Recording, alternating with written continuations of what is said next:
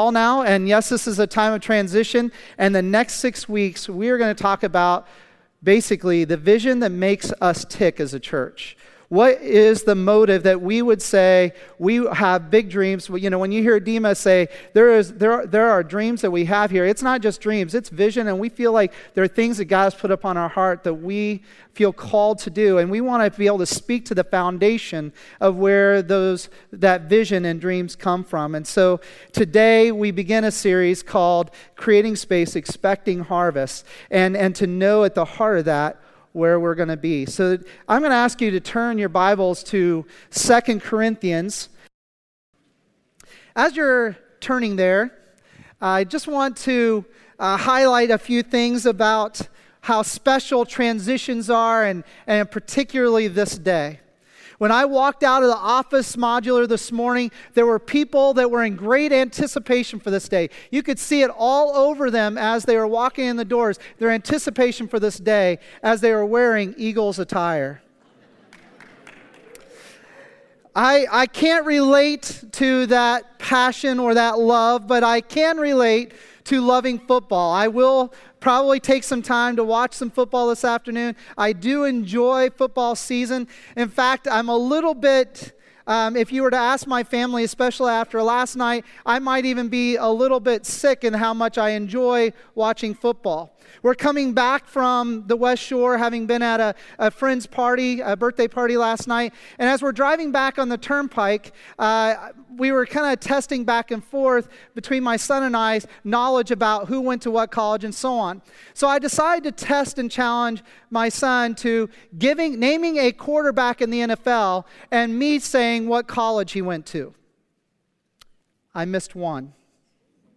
And then we went into second string quarterbacks and third string, and I knew a lot of them, not all of them, but I was able to get it. And so then we started going through multiple players and positions, and I knew a significant number of them, and my son finally just said, there's something wrong with you.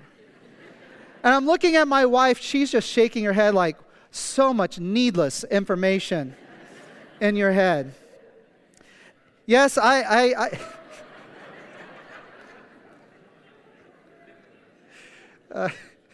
that amen was from somebody I spend my time working out with. If you ask me to spot the weights for you this week, I'm dropping them on you. Anyway. But, you can tell somebody's passions and what they love by what they know and what they give their time to. So if you go up to a complete stranger and you're trying to get to know them, you're making small talk, you're looking for something that you know is common ground or that they love. For those that have gotten to know me, they know that one of the possible ways to connect would be baseball, because I've coached it for several years. I played it when I was in high school, and I enjoy the sport tremendously, so people know that that's an easy way to connect. Some of you might even know I love to golf, and so you might talk about that. But you want to get really deep inside of me, offer the opportunity to go out and get a good steak together. That is something I absolutely love, having grown up in Kansas where meat was the primary diet out there. And so I love a great steak. It's seasoned just right, which is why when I was at this place called the Carnivore in Johannesburg, South Africa, that just serves all these different types of game meats, I was just like heaven on earth. When you love something and you get to be a part of it and it fills the room with the aroma of the smell of steak, there's nothing like it. How many of you might have been here in this room a few years ago when I actually grilled steak up here on stage on a Sunday morning? How many of you were here in the room? If you don't remember this is something that happened, is that as I was grilling this steak, this side of the room smelled it first. And then eventually it got to this side, but it was that back corner over here that got the odor last. But it was this aroma that was permeating. And what I learned from that little experience is that this side of the room gets what I'm talking about every Sunday before this side of the room. Amen. Amen. So, and this side of the room is weighted down because of my workout partner anyway, so... But no, you get this idea that it's like when you like meat, you can tell when somebody likes meat by their response to the smell.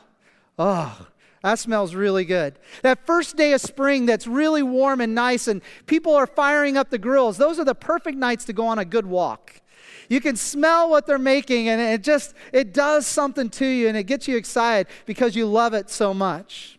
The same way, there are certain aromas that cause me to just be enamored with a particular season. And one of those seasons is Christmas. And I love to go into the candle shop down at Intercourse, Pennsylvania that just smells like Christmas. Do you know what I'm talking about? When you walk in, it just has that Christmas aroma, all those scents that are burning with those candles or that are in there. And it just causes me to be in a season. And I then get just like, I am so passionate about this season, and I get very much into it, and I love it. I even love, yes, I say this every year, I even love when my wife has these Hallmark movies that she gets to watch every year, and occasionally I'll sit down and enjoy it with her. But there are just other things that I enjoy, and that might be, I'm extroverted. Some of you might relate to this, but I love hanging out with people. That's where I gain my energy. Meanwhile, others of my family would say, I love people, but I need my time to fuel up by myself. But for me, I love being with people, and it gives me energy. Notice I'm saying I love baseball, I love golf, I love watching football, I love a good grilled steak, I love the Christmas season, I love hanging out with friends. But notice the difference when I say this. I love my children. I absolutely love my children. I would give my life for my children. I would do whatever I could to cause them to live and persevere in this life if I could give up everything I had to make that happen. There is something about your love for children that would cause you to do anything possible to make sure that they are well and they are growing and thriving in life. But I can even take this even a little deeper. When I say I love my children, I'm committed to their success. But it is nothing like my love for my wife.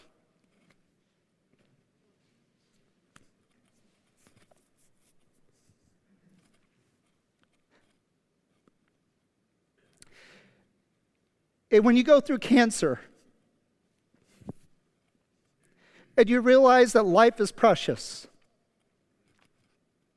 and you don't know what the story might be,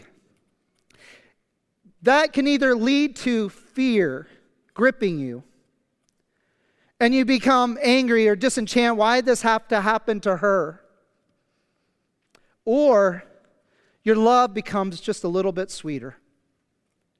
And you discover that you're asking different questions. You're prying a little deeper, making sure that the hearts are unified. You're making sure that she is well in all facets of herself. You see, love for a spouse is probably about the most intense love a human being can experience. And when something happens that begins to awaken the full aspects of just how much you do love an individual, it can be one of the most rewarding times of life. So when I say I love sports or I love certain types of food, and yes, I love being with people, there is nothing like being able to say, but I love my wife. It just goes deeper. There's something about when the Bible says that when a husband and wife come together, they become one flesh. They become one together. That reality is part of the understanding and gives us a little glimpse of what the oneness of the Father, Son, and Holy Spirit is like. That love is precious. But as I say these things about what I love, every single thing that I love is impacted by what I love, what I'm about to say next. Everything I do, by how I love things, how I approach my life, how I love on my children, how I love on my wife, is affected by the greatest love relationship I have.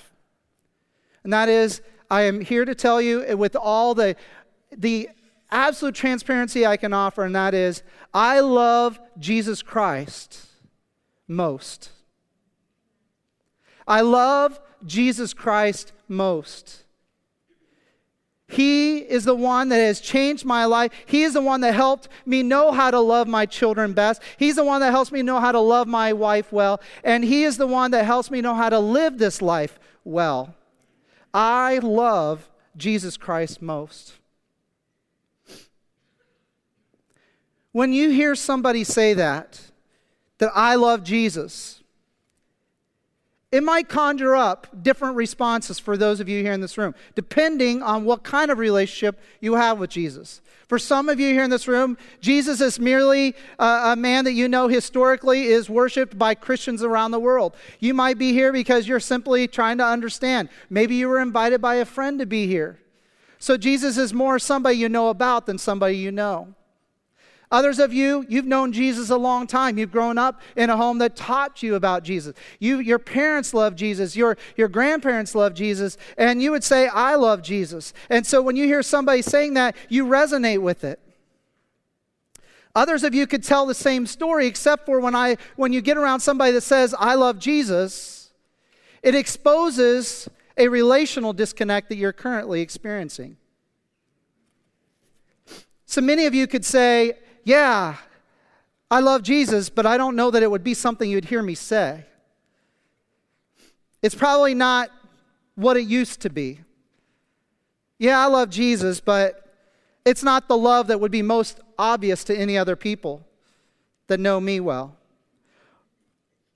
Because for you, maybe that statement of I love Jesus is more of a historical context in your life, not a present reality. So my question is this: do you love Jesus most? Is He the greatest thing in your life by which you know how to then love other people, and that you know how to place in value the things in your life? Do you love Jesus when I say that it causes a resonance inside of you that says, I love Him too?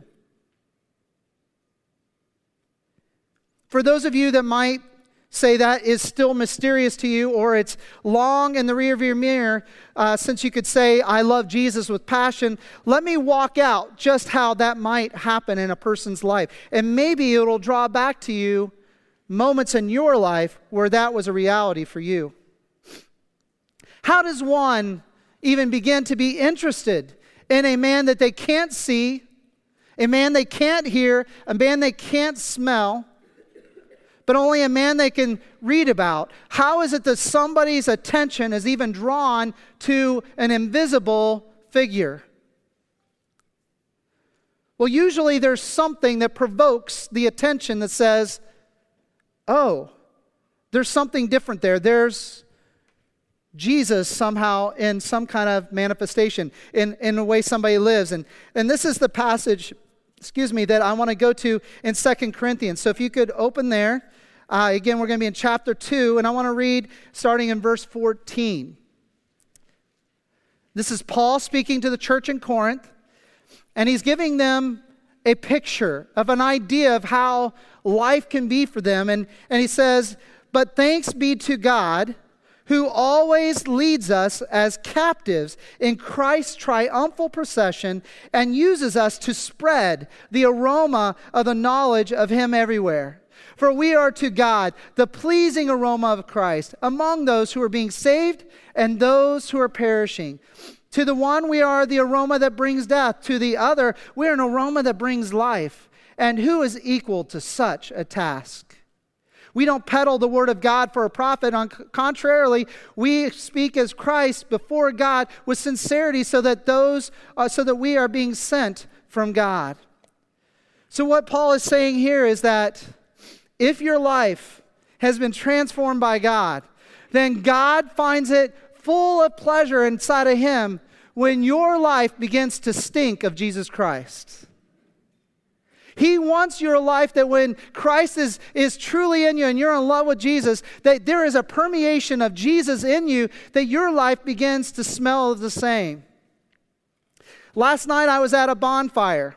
And when you sit next to a bonfire for any length of time, your clothes begin to smell like the bonfire. You get out of those clothes when you get home, you throw them in the hamper, and you get into bed, and you realize your hair smells like a bonfire. And I got into bed, I could smell that my wife smelled like a bonfire.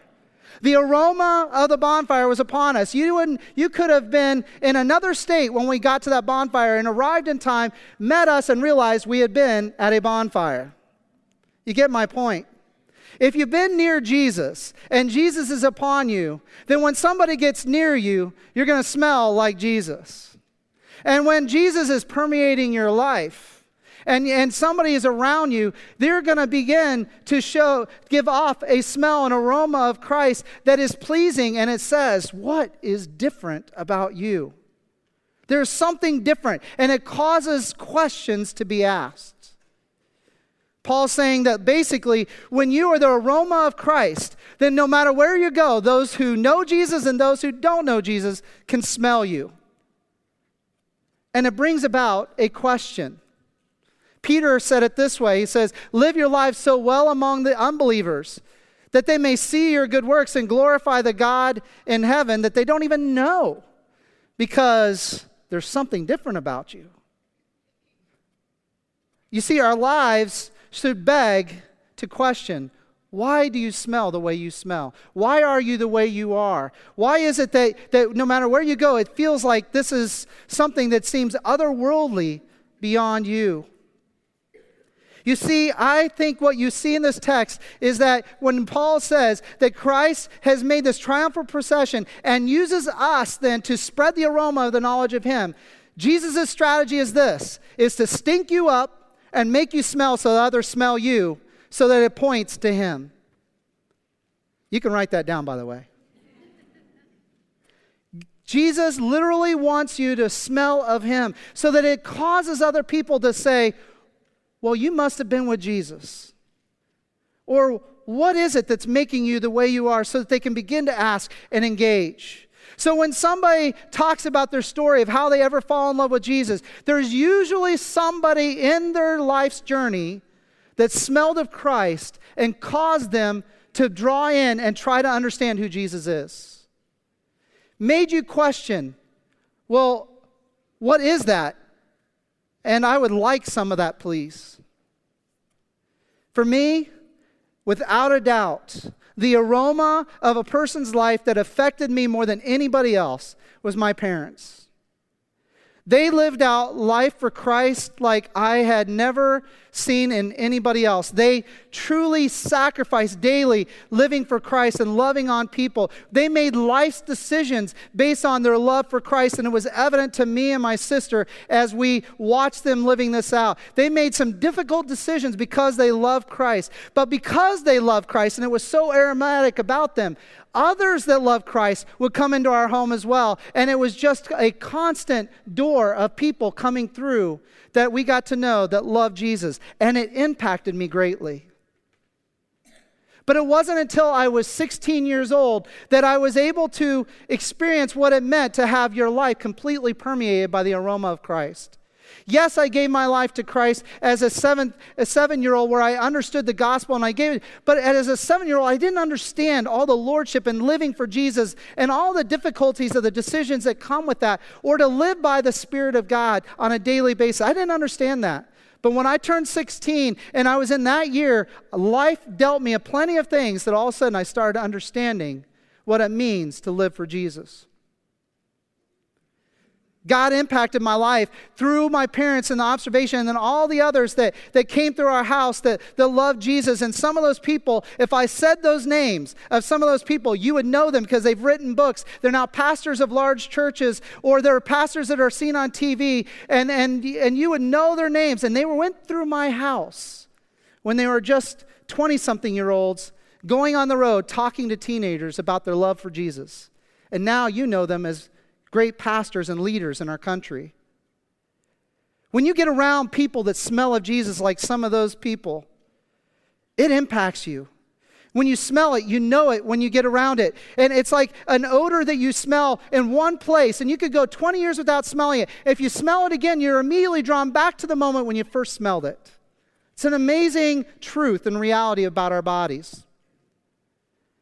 Well, as I got around these people who loved Jesus and the aroma of Jesus' life was upon them, it became very evident to me, those who truly love Jesus. And that's what I wanted to aspire to once I gave my life to Christ fully. For some of you, you can point to actual people. You say, man, it was this person. It was a Sunday school teacher. It was a pastor. It was my parents. It was a friend who lived out Jesus and caused me to begin to ask questions and inquire about, what is this that makes you tick? Why do you smell that way? Some of you maybe found yourself at a place you didn't expect, and then you hear this message about a God who loves you so much that God sent his son to die for you. And when you hear that story about a God who loves you so much that he would actually give up his son so that you can come into relationship with him, that you were blown away by the story of that, and you surrendered to the message of that good news. Romans chapter 10, verses 14 and 15 says this, how then can they call on the one they believe in? Or how can they call on the one they believe in if they've not heard? How can they hear them without someone preaching to them? And how can anyone preach unless they are sent? Then it is written, how beautiful are the feet of those who bring good news. Man, I got to hear so many incredible communicators bringing this good news message that I believed it even when I wasn't following it. But I've watched many people that did not have much exposure to the gospel, that when this message was heard for the first time, they immediately were able to understand and see and responded and gave their lives to Jesus and experienced a complete transformation and having new relationship with Christ. How many of you, then when you would say that, it wasn't until I saw my parents living out their faith, but it wasn't until I was reading scripture one time that I was able to finally understand, and it just came alive like fire inside of me. Romans 10:17 says this, consequently, faith comes from hearing and the message is heard through the word of Christ. Oh, how many people I know that it was just a reading of a passage of Scripture that God just used to drill them or to punch them in the gut, to wake them up and they see, oh, there's a God who loves me and he wants to change my life. For others of you, that love relationship with Jesus didn't happen until you hit rock bottom.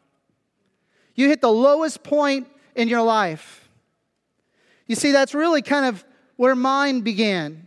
As I hit my most depressed point in my life at age 16, and the way I felt about myself, the way I considered how others thought of me, it had caused me to go so deeply into depression that I became suicidal. I was at my low point. When I realized that God was calling me to live, and to not just live, but live life to the full, I had to have something that would draw me out of that deep, dark point. And you know what it was? It was hope. It was the hope that Jesus could indeed change my life and could indeed give me the life that I was seeing modeled in my parents and all these other people that I've been exposed to.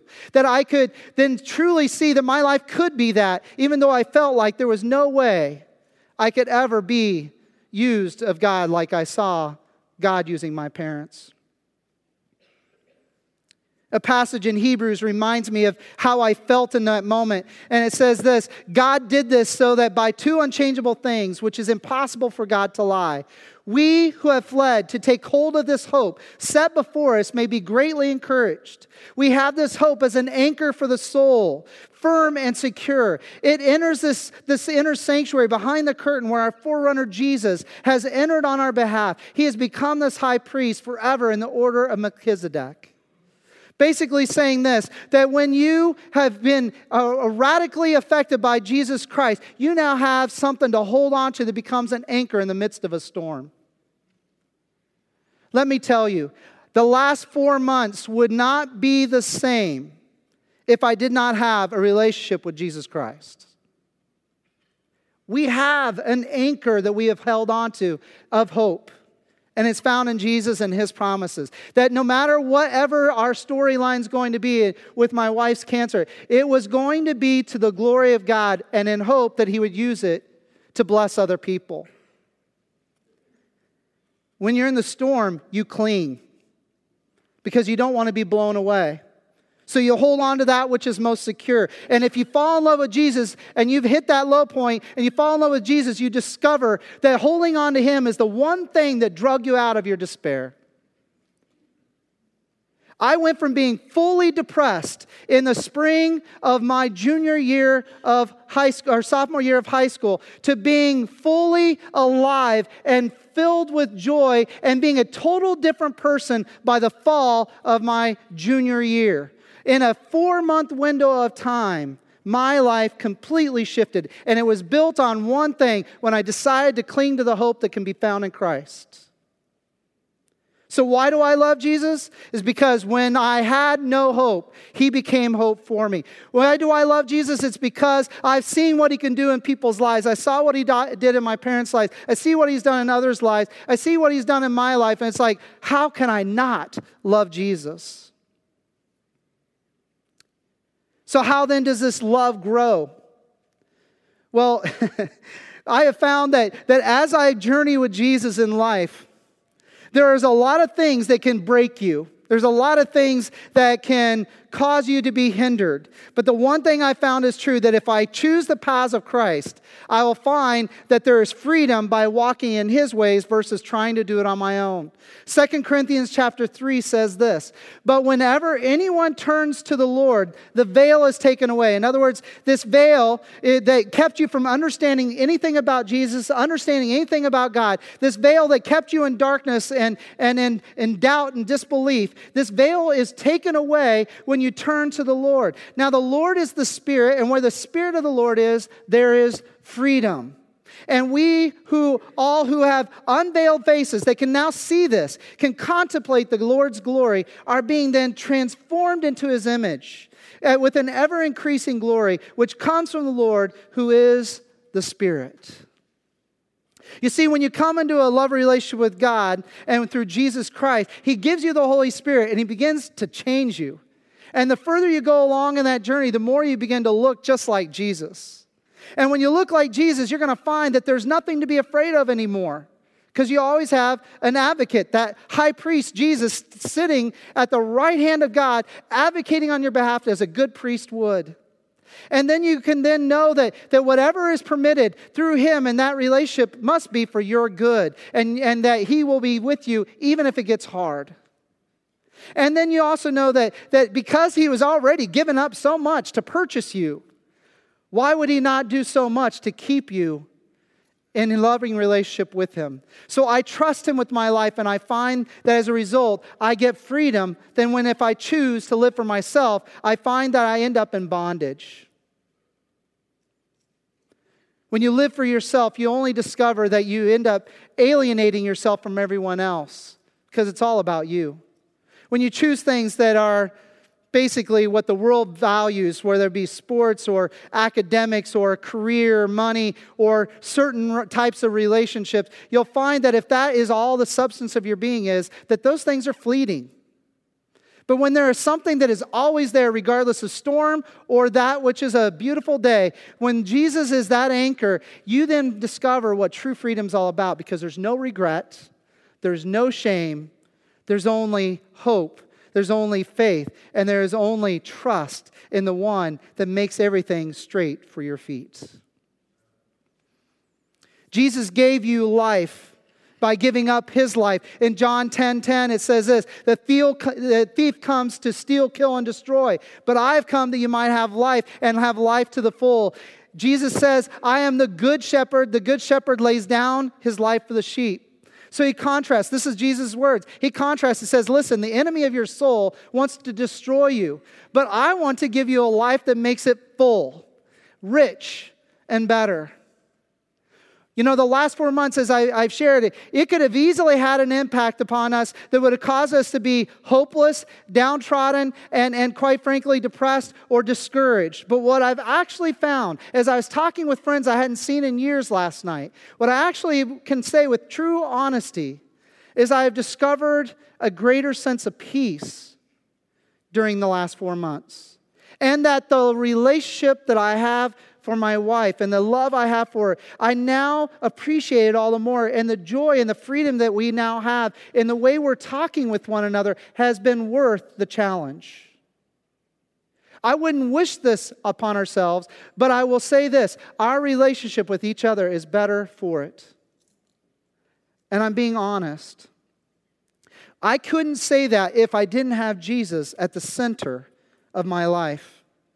We have clung to Him, and as a result, we pray differently. We have actually been much more intent in praying for many here in this room that are going through the same journey, or have friends or people you love that are going through the same journey of sickness or illness. And it's caused us to be much more hopeful and understanding that God is a loving God, even when life gets hard. I can say with greater clarity today than I could back in March when we got the diagnosis that I love Jesus. And He did not punish us for whatever is going on in our lives because it's become physically hard. That is not a punishment. What we've discovered is that He is showing His love even more greatly through our journey. Some of you believe that when things get hard, that you think that God has all of a sudden turned on you. That couldn't be more further from the truth, because then that causes you to run. Guess who's just entered in there? The thief has come in to steal, kill, and destroy, and he wants to destroy your relationship with Jesus, who loves you. Paul experienced this to the point again, Paul's life, he was whipped and beaten several times for advocating for the gospel. He was stoned several times for the sake of the gospel. He was shipwrecked multiple times for the sake of the gospel. He had been whipped multiple times for the sake of the gospel. And yet he said this in Philippians 1 and chapter 3 of Philippians. He said, I would give up everything in life that has been for good or for bad, just for the sake of knowing Jesus more. He realized that when you pale everything away, to know Jesus more would be the greatest pleasure in life. And then he even said, I would give up my own right to know Jesus more for the sake of others knowing Jesus more. How does somebody get to the point where they're saying, I love Jesus so much and He has changed my life so much that if I could give that up for the sake of a whole multitude of people coming to know Jesus the way I know Him, I would do it for their sake. That's not even human thinking. But that's what happens when Jesus changes a person's life. I want you to turn to Revelation. I said I wanted you to have that kind of ready, but Revelation chapter 2. John, the Apostle John, who had walked with Jesus, was very near and dear to the heart of Jesus, had been given the privilege of seeing a vision that was about the future, and much was revealed to him. And in the beginning of this book, as part of that vision, God gave him some very specific words about some churches that were in existence in John's time. Listen to what God says, Jesus Himself saying about the church in Ephesus. These are the words of Him who holds the 7 stars in His right hand and walks among the 7 golden lampstands.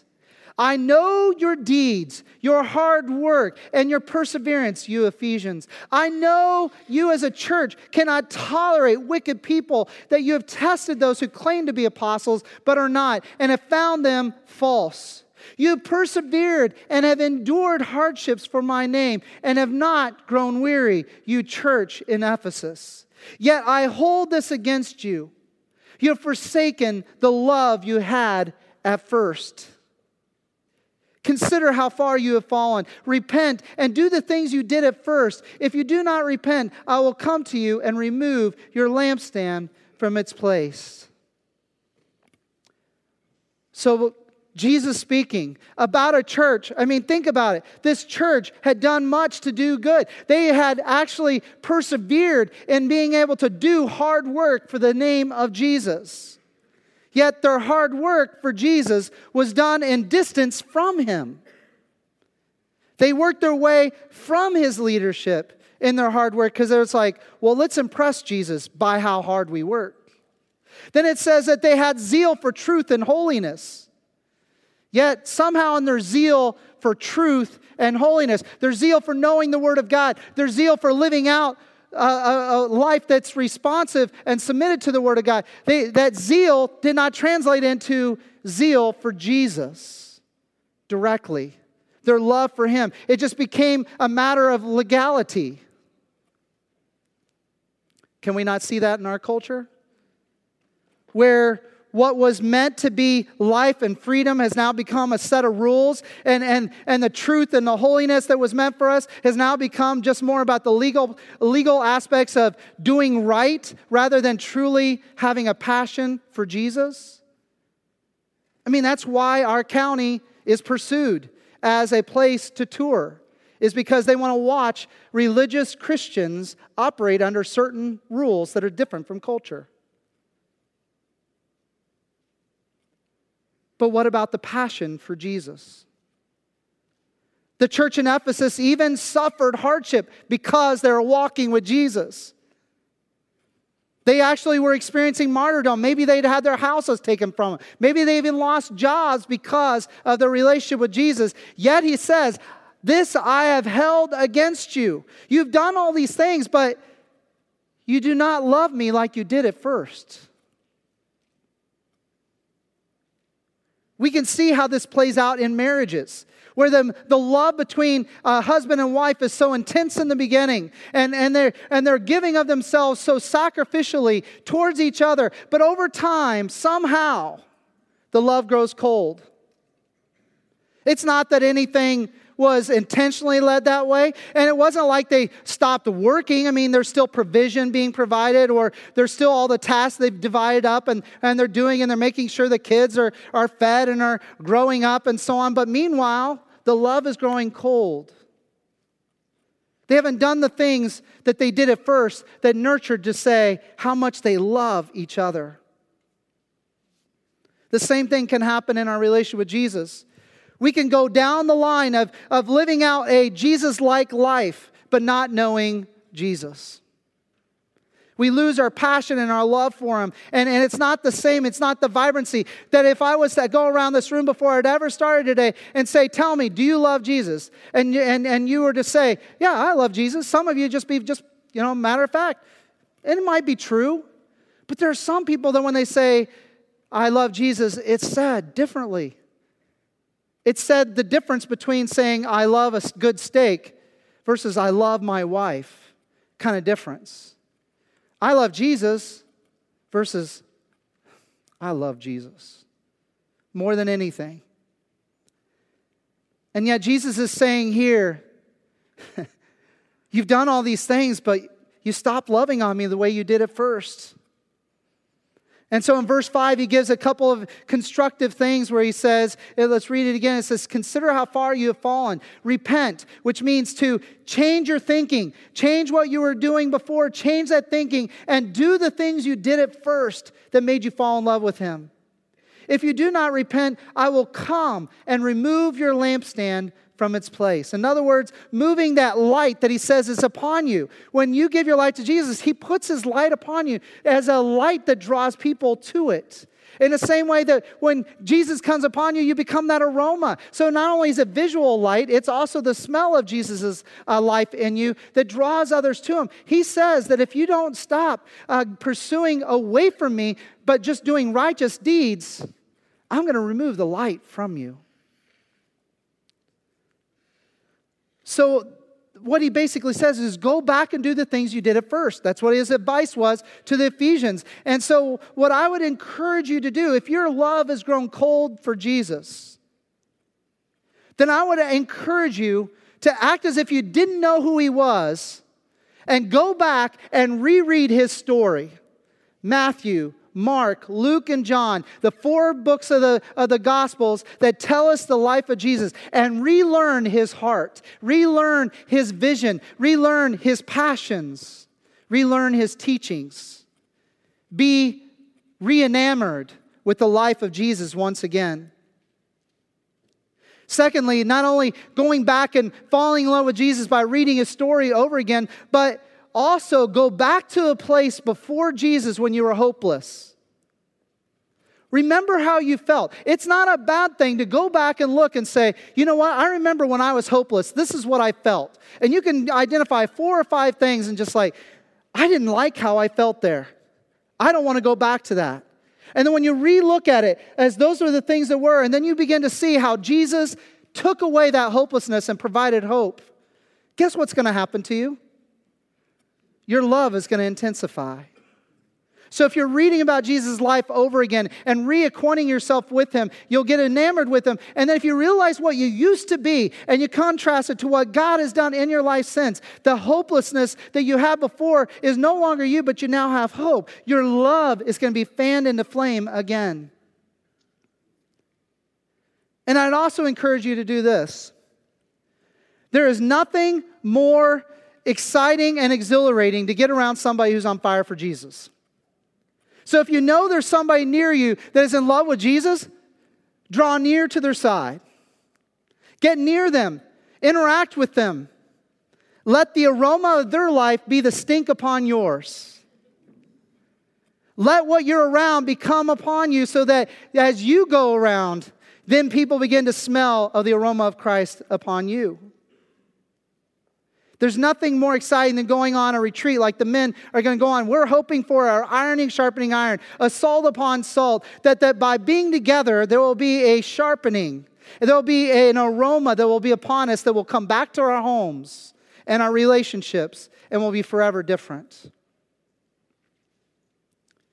Ultimately, if you're enamored with Jesus again, you remember the hopelessness you used to have, and therefore you become grateful for the hope you now have. And if you draw near to others who are in love with Jesus, this love will then lead you to a place that's like, Lord, lead me once again.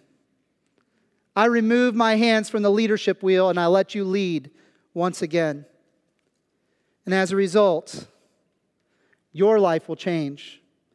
And as what we've looked in the text, if your life changes, the aroma of your life will affect others.